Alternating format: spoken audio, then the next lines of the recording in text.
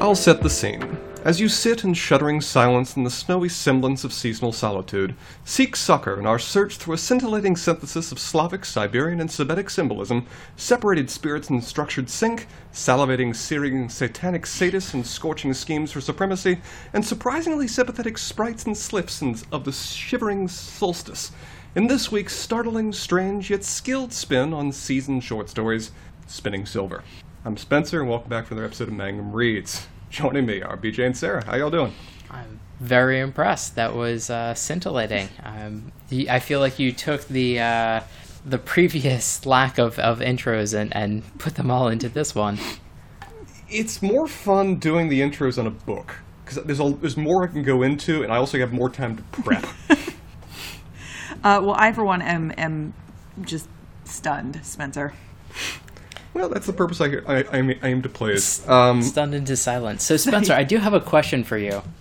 So, given that this is maybe more of a fairy tale than a really fantasy novel, and it does play on a lot of history and tropes and sort of well-trodden themes, and will honestly heavily play on the various decisions that the main characters make, would you say this is a tale of stark decisis? Ow. Yes, well said, bastard. But, putting that pain past me, BJ, how about you introduce us briefly to what the book is about, and we will go into Sarah's always lovely segments we start these episodes off with. Yes, so I chose this book for actually a couple of reasons. I had been reading some of Naomi Novik's previous work with the Temporary series, which is a little bit more YA, but it's definitely a lot of fun. And this novel came out fairly recently and was very well reviewed, and sort of kept coming up in the Google thinks that you should read this, as well as quite a number of other things. And so I had suggested it as sort of a fun first novel of our year. And Sarah, you said you had actually already read this and enjoyed it. So yeah, I had heard about it on a different book podcast. I have no idea which one I was listening to, but it seemed like A, delightful, got excellent reviews by said people, and then B, I am like immediately drawn to anything with textile-based words in the title, so immediately sat down and read it. Win the Locust. Yes. So that does help. Yes. All right. Well, Sarah, you often start us off with both a drink and one-star reviews. You got something for us this week? I have both of those things for you, Spencer. I'm looking forward to them. So for my drink, we are in the middle of the day, but that's fine. Somewhat unexpectedly. And this was a drink that was concocted somewhat last night when we were supposed to be recording and did not end up doing so, when I had not left the house all day and was not planning on doing so to get ingredients for the drink. But I have come up with, for reasons that I think will become relatively clear in this episode, a drink called a Steric Sake Teeny, which it's good. So it is about an ounce and a half of some sake that we had been given when we went to a Japanese restaurant recently and brought a bottle home with us. So I have no information on that other than it was in my house. And then another ounce of gin. BJ, I'm actually using the leftover Brown Mule gin from New Year's. Yeah, I had one of the bottles left. And it has a little bit of dry vermouth in it, as well as a splash of lemon juice. And it is shaken, and it is a very pretty color, very wintry. And it's also very light and refreshing because it's actually March here in North Carolina. So we're hitting all of the things. What is the end flavor result of that? What does it taste like? It's a really just very bright. It's got the little bit of kind of sweetness from the sake, but it ends up just being a kind of light, refreshing flavor. It doesn't actually taste like all that much. Which is All right. probably not great for the purposes of this. Be careful. Yeah. Well, It's 3 o'clock and you got plans see. later. But I have other content for you all. Yeah, for people who didn't have such a wonderful drink to enjoy this book with, what were their opinions Well, on it? I have some people who could probably use a drink to just chill the fuck down. So I think, we were talking a little bit off pod that we're probably going to have several editions of the outrageous 1-star reviews for this book. We are back in novel territory, which means that we have actual reviews related to the content that we're reading. So this has been absolutely delightful. So I'm just doing a little taste, a little teaser of upcoming content. So I went to Amazon, which is where you get the most enlightened readings of novels being produced in the world. Of course. So this is a 1-star review by a user named Aviva. The title of her review is just with a question mark. I mean, she's reading a winter novel, and her name is Spring. This clearly isn't going to get along. I think we've sussed out the problem. So, okay. On board with Miriam's take charge rescue of her family, working her Jewishness into the story I liked. On board somewhat less with the Sterrick's obsession with gold and her seeming ability to transmogrify silver into gold by means of basically having it smelted and worked into artistic jewelry and selling it. How then is she able to turn silver directly into gold once married to the wicked king of the Sterrick's? All by herself? Still reading. It's not a great read, but it is kind of fun. We'll report more after finishing the book. Then we get an ellipses, because this was a to be continued. Okay, finish the book. Sorry, it really fell to earth with a thud. The plot developed unfollowable side paths. The characters became numerous and, by the way, not named at the start of their individual narrations. Couldn't know if you were reading the good guy or the villain or what or who. It all sort of gathered speed and rolled into a mixed up ball of plot lines. Shuddered to a standard issue romance novel, villain turns out to be a good guy who does the right thing after all ending, but totally without any romance whatsoever. Nope. 22 people found this helpful. Okay. Sure.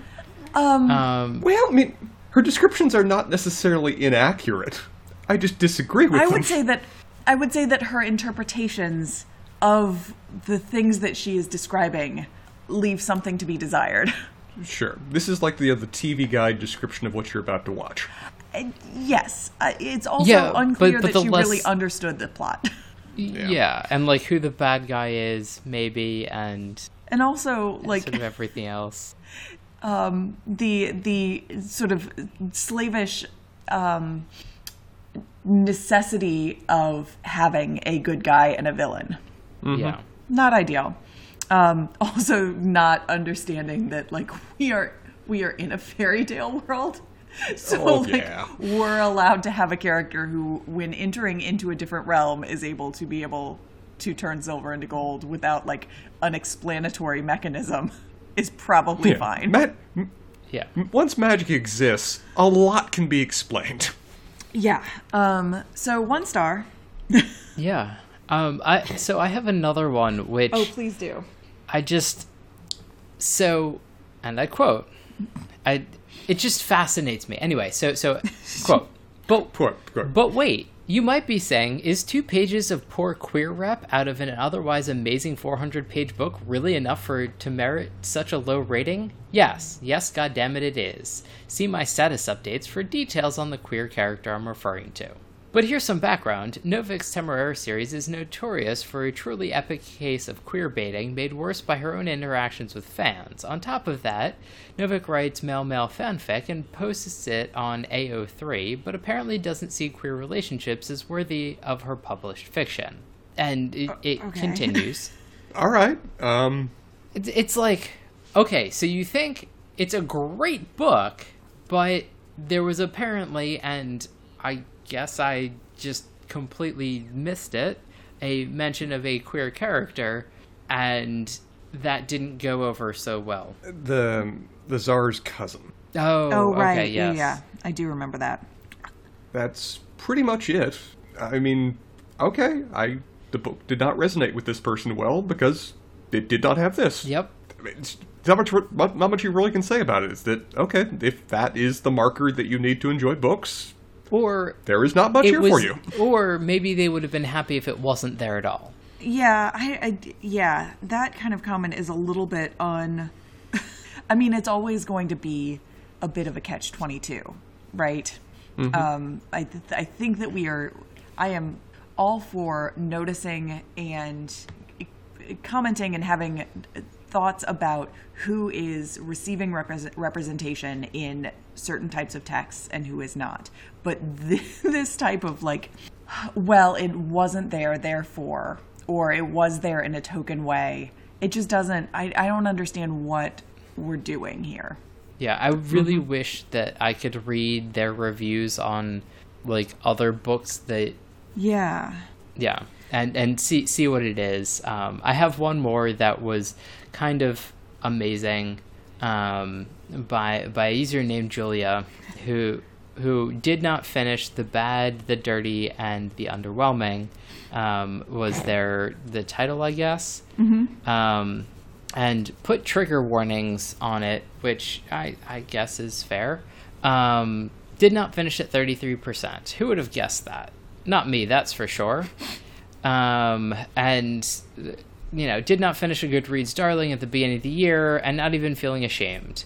And basically, talks about it, picked this book up in November, and read 33% of it by January. And just couldn't get into it, which is just well, that's fair because you read about a page a day on average. It's really hard to get into a book when or maybe more like a Kindle page a day. And it's just all right, well, I don't know what book you read. Some of the major criticisms it was incredibly slow. So I don't know what book you read, but okay. Yeah, not slow, I would say. So this person started with the idea that there should have been trigger warnings. Is that right? They put on trigger warnings of abuse and alcoholism. Okay. What I was going to ask is, did they clarify what trigger warnings they were talking about instead of just saying should have been trigger warnings? Okay. Those are the ones. Okay. And the other favorite thing that I have of this is there are 3 girls and they barely sound different from one another, and that was really confusing, apparently. And it's only when they mentioned the names that she had any idea who was who. We've heard this now a couple times. I really don't get that. I was actually going to compliment the author about making even just the style of writing make it pretty readily apparent who your narrator is going to be real quick. So how much Chardonnay do you think these people had before they started to reading? Harder to say. Unclear. So I'm even looking at the 33% point in the book to see where she stopped, and it begins with, I like goats because I know what they will do. And I know with that sentence who this chapter is going to be from already. Yeah. But it was a POV change, so it's confusing. Tough. As somebody who spent quite a number of years critiquing the written word. Oof. So here, my other thing about this sort of and we talked about this, I think we talked about this when we were doing 1-star reviews of Carmen Maria Machado, because so many of them were about how sad and depressing many of her stories are, and apparently these people only want to read uplifting news articles and... Well, they should read Cat Pictures, please, because... Perfect. There you are. But I guess my question is, did they come into this story not understanding that it was a retelling of a fairy tale? Mm-hmm. So it seems like a lot of people were okay, this is Rumpelstiltskin. And while I would say they're not 100% wrong... Yeah. That they're 85% wrong. They're 85% wrong, and I would say that it doesn't. So that's troubling that this is the only analysis that is coming out of the internet. But also fairy tales are really fucking dark, Yeah. Yeah. That should be the trigger warning to begin with. I think that what people have gotten is that fairy tales as retold by Disney are happy and fun and light as long as you don't pay attention to what's actually happening. And when everybody has sort of quit on fairy tales by the time that they were 8 to 10, they don't go, oh, hey, wait a minute, Sleeping Beauty, like, that's not okay. Snow White and the Seven Dwarfs, wait a second, what's going on? And 100% don't get Cinderella and the stepsisters cutting off parts of their feet. Yeah. So it's just a different... Yeah, Ariel's fins become legs in ways that are not entirely represented in the Disney version of this. Yeah, you can't really start with Disney and have that inform your impression of the fairy tale and then go straight from that to the original, because you're like, this is a bit of a rape tale I didn't think it was going to be. Yeah, but that's where we are. So, BJ, you were saying in our last episode is kind of set up to this, that your mother was insistent that we talk about this in terms of a fairy tale and not as in terms of like a fantasy novel or a sci-fi or anything like that, right? Yes, and I thought that was kind of funny because she was just like, oh, it's a lot of fun. It's great. It's a fairy tale. It's not a fantasy novel. And I was like, yeah, that is fair. Yeah. Like, it does have aspects of a fantasy novel, but it is very much a fairy tale. Yeah. And I think she texted it to me, and I should look it up.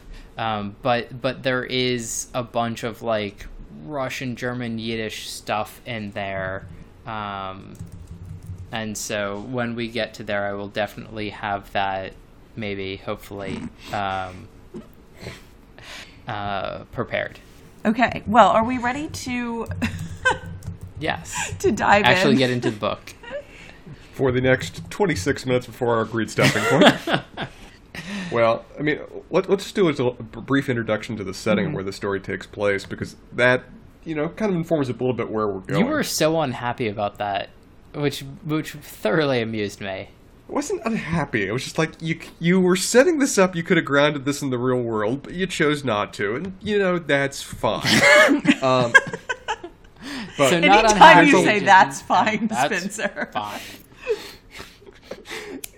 There's a lot in this book that's being very much grounded in kind of a medieval Russian kind of setting. This is very much happening in kind of the Jewish quarter and the Jewish regions that formed because things were a little bit more accepting there than they were anywhere else in Europe during the period. There's a lot of reference to boyars, the reference to czars. It's very much a grounding in a mix between Russian, Slavic, and Jewish culture throughout this that makes for an interesting little synergy. But our story takes place in one of those somewhat protected regions where various Jewish groups have settled, in one particular small town, where the very opening of the tale, and this is why I sympathize with people that said this is going to be just Rumpelstiltskin retold, is because our first chapter just opens with, basically, here's the story of Rumpelstiltskin, now let me explain what the story actually kind of means, or what it means for the character that is the stand-in for Rumpelstiltskin. Because from the perspective of our original main character, who we find out is named Miriam, she is in the kind of, or her family's in the position of being the Rumpelstiltskin, of where they've set a deal, they've performed on the deal, and the other side becomes the hero in the story by thwarting them and declaring them to be the villain. Where her family are a collection of moneylenders.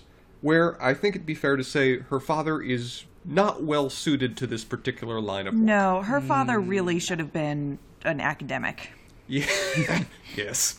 He would have done very well as a professor, maybe just a farmer working his own damn field. But anything that involves him having to take things from others, even if it's terms that they agreed to and should honorably pay, he's not good on the confrontation side of things. Yeah. Or even the asking side of things. And so their family is sort of like eking out a living on the vague payments that he sometimes sort of gets, but for the most part, like, it's a, hey, you owe me money, that's okay, we'll figure it out maybe next year or maybe someday. Never. Right. And a couple of things. Like, this is based on Miriam's mother's family has quite a bit of money, and her grandfather is a very successful moneylender. In one of these, I think it's like 40 miles away or something, but one of the larger towns in the region, Viznia. And what Miriam really quickly figures out in this situation is that not only is her father bad as a moneylender, but he is disastrous as a moneylender. And as we continue going forward, like very quickly at the beginning of the novel, we figure out, and Miriam figures out, that like, oh, the people in this town can't stand us and are also never going to pay us anything if they can get away with it. Right. With one of the reasons being, and it's not made immediately apparent, though it's implied and becomes clear later, they are the only Jewish family in town. And they came to this town with not an insignificant amount of money. That apparently there was a large dowry attached when her father married her mother, because the mother's family is pretty well-to-do. They're a pretty successful merchant family. And they came to town with a significant amount of money that he immediately loaned to everybody. That he gave it away almost immediately to the entire community. She even talks about the people living in the distant outskirts have borrowed money from her family.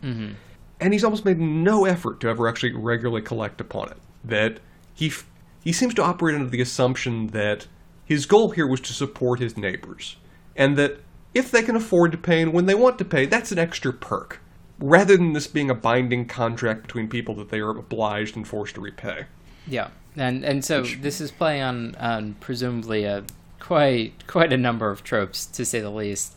Sort of on the Christians can't money lend and Russia, or the stand-in for Russia being like a heavily Christian nation, and so Jews end up taking that up and then are both very necessary but reviled for that. And so Miriam's father is sort of trying to straddle those two lines of providing this very necessary service, but also trying to be sort of friendly with everybody, and instead of being like, no, you have to pay me back because that's how lending money works, being like, well, we'll figure it out, and if he's nice enough to them, he will be more accepted and well-liked. Yeah. And to be fair to him, I mean, particularly through Miriam's lens in the early part of this chapter, she sees it in the sense that her father is too nice or even weak of a man. That he's not suited for this, that it's an example of his lack of character and lack of dedication to his family, that he's let this happen. As good of a person as he is, as kind of a person as he is. Though as we find out later, there's also an element of a kind of under siege mentality that goes into both the father and the mother's response for why they're doing this, or at least why they're not pushing it more. That in some ways their position in society is, and it's a horrible thing to say, it is by the grace of those around them. That the only reason they're allowed to persist, that they're allowed to be tolerated, is to the degree that they don't stand out. They don't make waves. They don't challenge people too much. Because being a minority within a minority, separated even from other members of their own faith and culture, it wouldn't take much for an angry people to kind of replay the Rumpelstiltskin story. It's a reason that it's the initial story of this chapter, is that they have honored a contract. If they were any other person that had done this, assuming they were allowed by their faith to do so, it would of course be enforced. They would of course have protections. But they're Jewish. And to the degree that the local community wants to turn against them, there's not much of a protection network they can really rely on. Even the local government they can't necessarily depend on, assuming it was even close by to go to. Yeah. And where we kind of get at the beginning of this story is Miriam coming to the decision essentially by herself that reaction, while warranted for all of the reasons that you've been discussing, Spencer, is no longer personally tenable for the family. The winters are getting colder and they're getting longer. Her mother is very sick. There is no food in the house, and something has to be done. Right. And I think this is also sort of bundled up with like her cousins getting married and basically her being at a point where she's burgeoning on adulthood and has absolutely no prospect, partially because of the position her family is in. Right. She doesn't have the luxury of kind of thinking about long-term risks, about how people will choose to judge or respond to what she does. At this point, they're reduced to a situation of where they're thinking about surviving till tomorrow, about whether her mother's going to die of consumption or whatever else she's suffering from in her bed right there. All because her father's... I mean, at this point, while the mother is coughing out a lung and dying there before, the father is persuaded to go out and finally collect. Essentially, his arm wrung to even go out and do it even in those circumstances. And he comes back with like a handful of pennies. And Miriam looks at this, essentially grabs the ledger and decides, culture be damned, I'm gonna bring this upon myself. And so, but I feel like the other side is like those pennies could last them for some amount of time, but probably not for like the entire winter or whatever else. Right. So like, I feel like her father did essentially what he needed to do, but isn't, like, succeeding. Right. In terms of, like, a businessman, but, like, presumably will be providing, like, if she had done nothing, he would have limped the family along for at least another season or whatever. Well, I think that that was going to be my point, Spencer. I think you're right. I think that the real impetus for Miriam to take matters into her own hands is the fact that, like, the impression I got is that her mom was, like, on her deathbed, in a thing that with something that seemed to have been treatable if you had the money to get the medicine and like feed her appropriately to regain her strength. And as we see from a later chapter, I think from Wanda's chapter, where she talks about the costs of a doctor and the cost of a medicine before, this is a medieval setting. A doctor is expensive. Medicine is expensive. It's a matter of silver rather than pennies that would be able to help her get through the winter. And even as we see, once she starts to bring in revenue, it takes her mom months to recover enough to even really stand out of bed. Yeah. She's at a very low point right now. And so there's a certain measure, I wouldn't even necessarily call it desperation. There seems to be an element of almost bruised pride that they've been reduced to this point, Miriam. That she's doing this because they don't have any other choice, but she's angry at the world that they've brought this upon her and forced them to do it. And that seems to be part of the reason that she is actually resolution to do so or not. That harnessing that hurt pride seems to be the reason that she is actually able to go out and be successful. Mm-hmm. And so in her initial chapters, I think there's two main things we get. We get a lot of this, well, a few things. We get a lot of this background. We get her initial efforts at being a moneylender. Well, she immediately, imminently proves exceptionally skilled at. She is very intelligent. She has kept very accurate records. She knows precisely what everyone can do. And she's eminently persuasive because she's not afraid to threaten. She's not afraid to set down the law, to bring the law through the connections to her grandfather. And so she pretty quickly gets people paying. She sets them to repayment plans because none of them can afford the monstrous amount of interest that they owe over years of not paying. But she starts to bring in a measure of wealth. But throughout a lot of these early descriptions of her business, we keep getting odd-off mentions of the Staryak. And I'm curious to hear from you guys. The Staryak are just name-dropped every now and then for these first few chapters, with very little explanation of what they are, or even whether this is going to be in any way a fantasy or fable kind of novel. Earliest enough chapters, so it seems like, okay, we're just in a medieval setting following a Jewish family. This has been an interesting bit of historical fiction. And every now and then the Staryak are referenced, but you almost could write them off as just being a certain degree of nobility or whatever else that have isolated certain roads that only they are allowed to use. As long as we get more descriptions, we start to realize, oh no, these are ice demons that are among them, that ride among them and just steal gold and murder at their will. Yeah, I think it sort of depends on how to the letter you take the descriptions that come early on. Because even in the first chapter, like as long as you take the descriptions as reasonable descriptions as opposed to an inflated description of like raiding or something like that, there very much is the ground froze solid that night with their passing, and every day after a sharp city wind blew out of the forest carrying whirls of stinging snow. So they are associated with the coming of winter and sometimes the early coming of winter, as well as monetary raids for gold. I'm going to say that the person whose 1-star review I read did not take those descriptions literally, and then refused to take the descriptions literally when they actually became literal. and then was mad when magic happened. Gotcha. So when I was reading this interesting Russian history, all of a sudden there were elves. Yeah. I was reading this Russian history, and they had these really oddly poetic description of Viking raids, and I wasn't sure what to make of that. Is this cultural difference? So, unable to accept that this was a group they couldn't counter, they made them in this kind of demon myth. I understand where this is going. Hey, I'm joking, but I was kind of doing that for the first chapter until I was like, no, this is fine. I got it now. I'm with you. I think the first chapter is acceptable, Spencer. I think that subsequent chapters is willful. Yeah. At a certain point, there's demons coming to the door and leaving silver to be turned into gold. It's like, oh, all right, yes, I'm with you now. You started with Rumpelstiltskin, and we're going that route. With you. So Miriam begins as reasonably successful in this. She's very firm. She's very, I think rational about the whole thing, and she's not trying to stir up trouble. with her fellow village people. That is not always the reaction that she actually gets, though. Yeah, and so I think in the first chapter, like, we start to get the individual threads of the tapestry that's going to be the book, and they're completely innocuous at the time. Yes. And they sort of make sense. And so Miriam goes to this house, and basically there's this family where the mother has died, and they can't really do anything to assuage their debt because the father just doesn't have anything essentially to his name, but he has a couple of children that sort of seem that they're sort of accomplishing a little bit in the way of farming. And so she basically says, hey, like, well, why don't you have your oldest daughter come work for us, and that'll pay off your debt. Right. This is Gorik, I believe, is the name of that dad. Yes. Who has borrowed 6 silver kopecks, an amount that he could never repay in his entire life.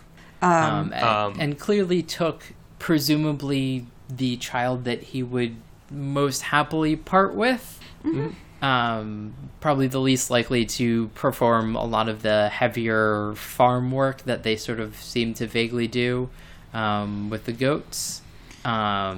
And also someone that he has been starting to think about marrying off, and also has been like, well, I don't know how I'm going to do this. Which I also found kind of interesting because a very stark contrast is he's looking for a bride price rather than having a dowry. Yeah. He's essentially viewing her in the same light as a pig you could sell. That his idea, it's a product, it's a working creature that I can offer you to benefit you. And it's an interesting chapter, too, when she goes to meet with Gorik and discuss his debt, because he tries to put her off. But throughout all this conversation, she's looking around, and she is seeing the abject poverty. And she having to repeat to herself that to be a moneylender, you have to be cruel. But you can see how much she's struggling with it. Because she knows they can't afford to pay. And the more I push them, they will probably die. And so in some ways, her choosing Wanda to be a servant for her family is a quick thought on her part to find a way out of the moral conundrum she's found herself in. And how much she's still struggling with what's necessary for her to do to make this happen. She's adopted the mantle of being a moneylender. She's trying to harden her heart, if you will, to make this happen.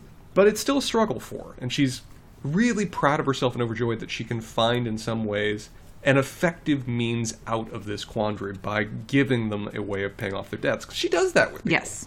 We see no scene where she calls the law down on them, where she demands their property or anything else. With every person that she's dealing with, she's actively trying to find a way to work with them that they could realistically pay down their debts, or at least create a kind of repayment plan. Yeah. She's not the cruel thing from Fable that people want to cast her in the role of. No, and I think we see that her make that decision for a couple of different reasons. One is as you sort of say, Spencer, that she is not herself willing to, or at least willing yet to say, this, I need the money and this is it. But also, you know, she's living in a town where everybody is in poverty to greater or lesser degree. You have to make these kind of economic-based decisions to continue to try to capitalize on your father's investment, or you're just going to starve people out. Yeah, it's one that or they're going to turn Miriam's on you. parents, sorry. Yeah, it's one that Miriam's parents, particularly the mother, strongly disagree with. That Miriam's doing that. The mother essentially, what was the line that she says? She essentially attacks the father as being that you were the one that was supposed to put this coldness on yourself. You were the one that was supposed to do this and not let it fall to her. Think what she's doing to herself by doing this. I didn't fully understand what she was trying to say about what she was trying to say at that time. How did you guys interpret the mom's resistance to Miriam picking up this mantle as compared to the father? I think it was somewhat of a, this is my baby girl, and she should be sheltered from some of the harsh realities of the money-lending work. Probably to a certain extent that the mother was, up until like she got married and then got a little bit more into adulthood. And so being forced to be the brunt of both the money lending and therefore the anti-Semitism that's going to be rampant, along with her dealings with the townspeople and being the money lender in the town, something that she would have wanted to shelter her daughter from for as long as possible. Do you think there was also a little bit of like women just don't do this as well? I wondered about that. Yeah, but I think that there's some of that, especially like the actually going out and collecting part, probably less so the being part of the business, but basically being the strong arm. That makes sense, because it didn't seem necessarily like her mother was as resistant to the like going to the market and engaging in the commerce with the stuff. You know, sometimes she collected goods in kind instead of actual money, and then had to go sort of sell those in the market or whatever. It seemed like she was less resistant to that idea, but I think you're right, to the collection itself, that takes on a kind of different valence. And I think we can see that in her grandfather's reaction once he starts to find out about it. Because he's very much supportive that she's become a money lender. He very much complimentary of her. Yeah, he likes that he has essentially a young protege coming up who's very good at the job. But the first bit of advice he tells her is, you can't do collections anymore. Yeah. You have to hire a Gentile, have them do it. You can't be involved in that. That's the first thing he tells her, and the first thing that she does when she gets back. But otherwise, very few people seem to respond very poorly to her being a businesswoman. If anything, it's viewed by the grandfather as being something that he can market her for when he's trying to propose that she get married to somebody. It gives her a better standing in society. Yes. Or at least it essentially increases... to offer the comparison from the father trying to sell Wanda, I never would want to compare the situation of Wanda as to what the grandfather and father view Miriam, but it improves her market value. A little bit more than a week's worth of alcohol. Sure. But should we go now into Wanda's home life? Yeah, I mean, that is the next chapter, and I thought it was it was not a turn of perspective that I was expecting in any form, and I also didn't expect how Wanda would view her new situation at all when I read it. Yeah. No, me neither. This was one of the first moments with this book. This book surprised me more times than a lot of what we've read. I had presumptions that were pretty quickly continually dashed. And this is one of them. I thought this was very much going to be Miriam's story, and everybody else would serve as a secondary character. I wasn't expecting there to be different perspectives. But, like you said, BJ, once we go into it and see that Wanda's going to be an equally co-main character throughout much of this book, and then to find out that not only is she, the way Miriam presumed, uncomfortable, concerned, maybe even prejudiced in terms of working for Miriam, she is overjoyed at the prospect. Yes. And what is the main the main source of her joy? Not being at home, because home is the worst. Home is terrible. This is almost like Harry Potter abuse levels. Yeah. Or worse. Yeah. So we very quickly learn that we have Wanda, and then she has two brothers, both of whom are younger. And we learn more about them as we go on. I don't remember them being particularly important in these early year chapters. They're not particularly important to Wanda in these early chapters. She doesn't seem to have much in the way of emotional feeling for them. And that, some of that seems to be a little bit like the absolute abject poverty that they are living in. And probably also combined with like their mother died fairly early on, and so she's sort of been the de facto head of household because their father is sober when he has to be and not happily. She offers the example of when the mother got sick, the father loaned 6 kopecks, or borrowed 6 kopecks so as to treat her, of which he spent 2 on a doctor and the other 4 on his alcohol. That's kind of his level of priorities here. Yeah. So Wanda is going to start going to Miriam's house to help out for essentially half of the day, every day, right? And there's basically what Miriam decides is a vaguely fair way of paying off their debt, and so like half of the time she'll actually get paid, and half of the time she'll be working off the debt, and then in something like 6 months or a year or whatever it is, she'll eventually pay off the debt. Wanda figures out pretty quickly that she does not want her father to know that this debt is being paid off quite so fast. Because as soon as that happens, she's either going to have to give him the money, or he's going to, or he's going to marry her off somewhere.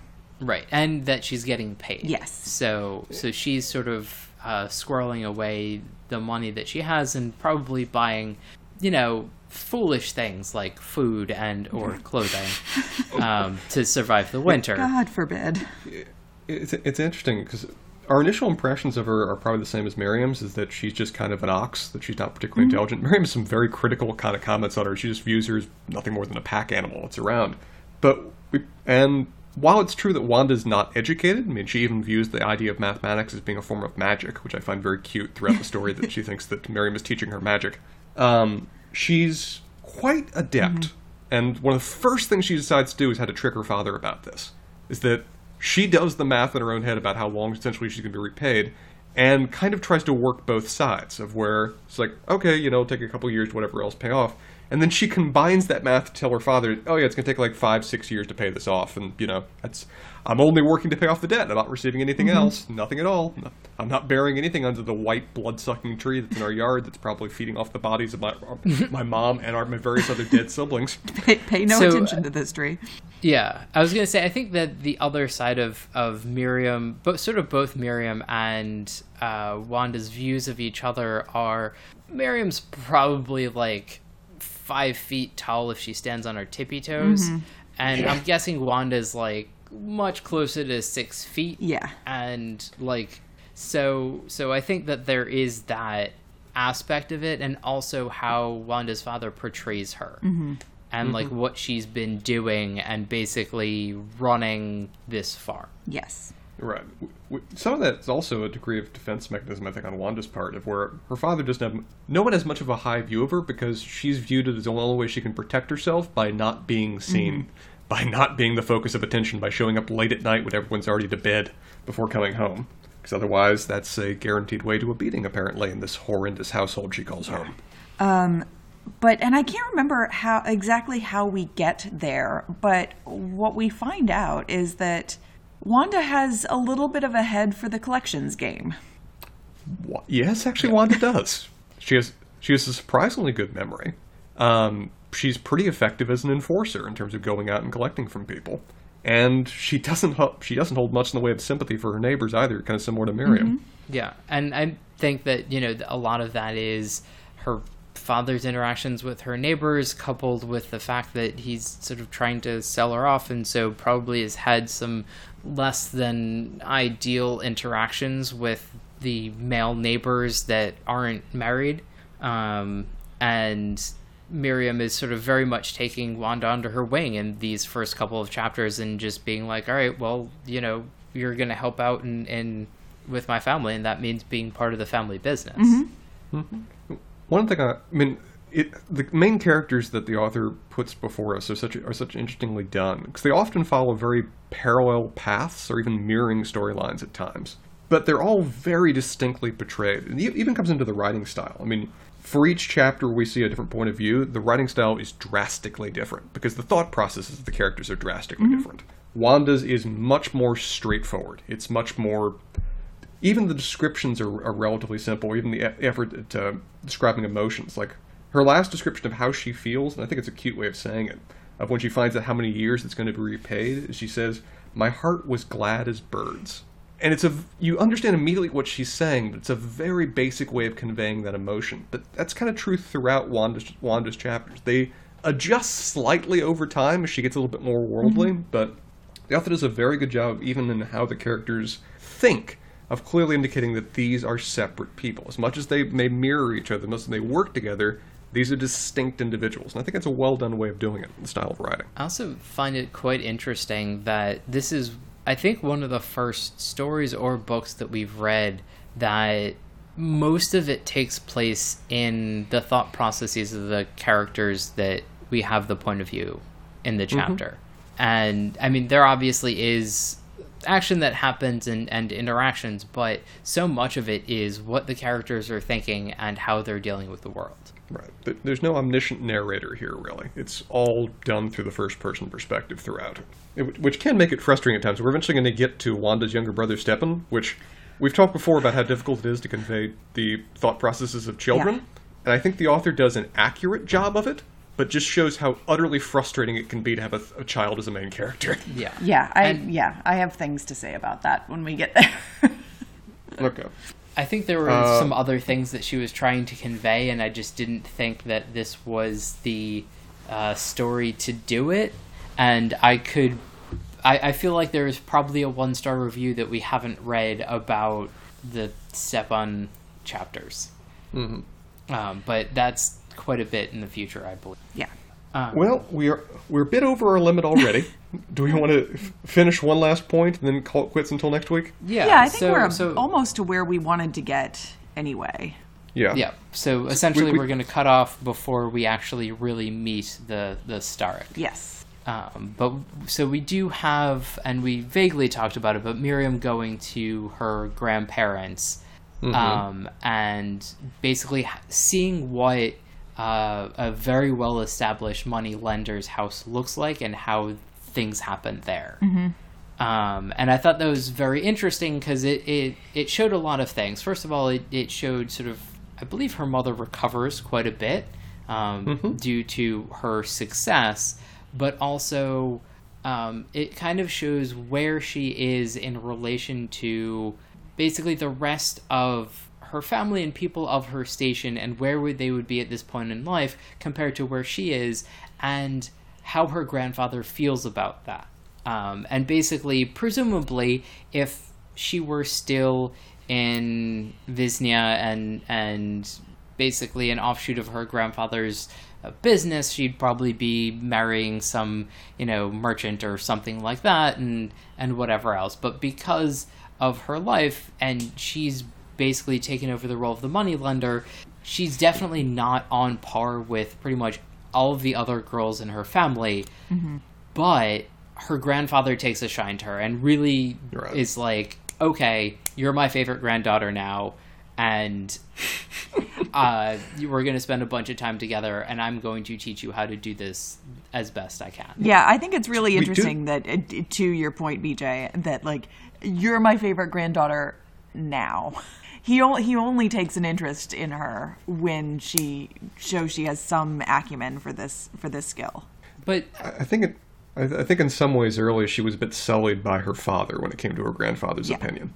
That grandfather was clearly disappointed with what the father proved to be, at least as it came to a moneylender. And so to now see that his spawn is proven remarkably adept, and I mean, I like his response to it, where we see from the grandmother and from the mom a bit of resistance to the idea that this is not fit for a girl to do this. The grandfather's only response is just kind of wave his hand and say, "Gold doesn't know the hand that holds it," and just immediately goes into giving her advice about, you need servants, you need a desk, you need somebody else to do your collections. Like you said, this is the immediate process of, this is the person I wanted to be able to talk with about this. Yeah. Glad you're finally here. And so the other side, I would say, Sarah, to like, you're my favorite now, is I would guess that they didn't go to Viznia like that much. And, maybe on holidays or something like that. But like, clearly both her parents are kind of uncomfortable with their station as compared to her grandfather's or her mother's father's. And so my guess is like the contact that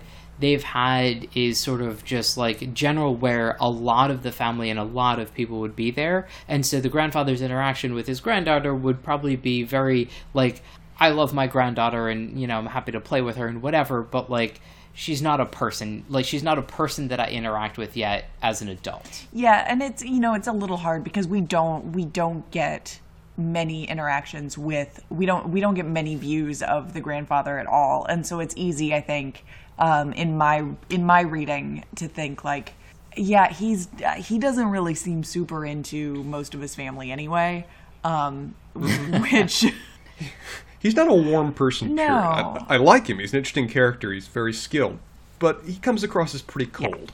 Yeah. And unclear if that's just the vision that we get of him or what. But he has taken a different tack now that I have this vision, like cartoon-like vision of his eyes actually like focusing in on Miriam for like the first time ever. Some gold coins yeah. in his eyes, and yeah. the cash registers like spin around a couple of times. And it's like, oh, you're interesting it's true. all of a sudden. There is even an element of financial investment. Yes. Well, the first time she tells him that I want to be a moneylender now, he gives her money to go out and loan. Yeah. Says that there's some towns along your way back home that have never been lended to. Hit them while you go. But I think it's notable in terms. One of the first memories she ever says that she has about going to her grandfather's house is walking into a parlor and finding her mom in her grandmother's arms, just holding each other, both crying. It's one of the only like memories descriptions we have. Although everything else is kind of a blur of color and people dressed a lot better than she is. But that one stuck out to me is that there wasn't much of an interaction in what there was with just kind of melancholy. Is this point we actually start running into the Starrick for the first time when she's actually riding back from her grandfather when they get kind of ambushed in that sleigh? Yep, I think so. What is it, or is it at the house? Well, there's not when the driver tries to kill them, but there's a moment when they're riding back of where suddenly everything gets incredibly cold. The Starrick Road's really close to them. They have to throw blankets over themselves and basically just hide for a second. Oh, they don't actually have an interaction with them. Yeah, that might be true. No, they just hear horses going by. Yeah. We sort of get the first touch, but essentially, like, we get to the point where Miriam's doing really well as a money lender and basically just a businesswoman, like turning whatever Wanda collects into money and to continue the business, and Wanda becoming more and more the not quite a partner, but like a very trusted employee in terms of like being very important to both the business and her family in general, and being well cared for, well fed. She eats with them and is essentially well respected as an employee and semi part of their family, as she's taken in under both Miriam's wing as well as her parents and semi part of the family. Yes. And that's when footsteps start showing up in the snow. Yeah. Just the last point out too, I like it that it's their grandfather's advice as well, that you need to pay her. Any of your servants, you need to pay them. They need to feel that they are part of your business and equal partners in your wealth, even if they really aren't. But it's not enough that you're paying down a debt. They need physical coin in their hands, and then they will understand and value you with respect to that amount. That's very good advice that she receives early. And more than she knows, it makes Wanda forever loyal to her. Yeah. And a few other people, as we will get to in our later episodes. Yep. But if our various listeners are in desperate need of content before we come back to them with a new episode, BJ, where can they go for it? There's a surprising amount of content on MangumTalks.com. That includes our own Pottercast within a podcast, Pottering Around, where we're doing a chapter-by-chapter read of Harry Potter, and we are a little bit past midway in the second book, which I do remember this time is The Chamber of Secrets. We also have Whiskey on the Weekend, Mangum Talks TV, and some other podcasts which happen every so often, Mangum Laughs, and I have heard inklings of Mangum Hoops actually being a thing, but I'm less sure of that. And if you have any questions, comments, or suggestions, click the Contact Us at the upper right-hand corner of MangumTalks.com, and we're always happy to hear those and look at the comments. All right. All right, y'all. Well, this is a delightful book for us to talk about, and I'm really looking forward to talking with you next week. Sounds good. Bye, y'all.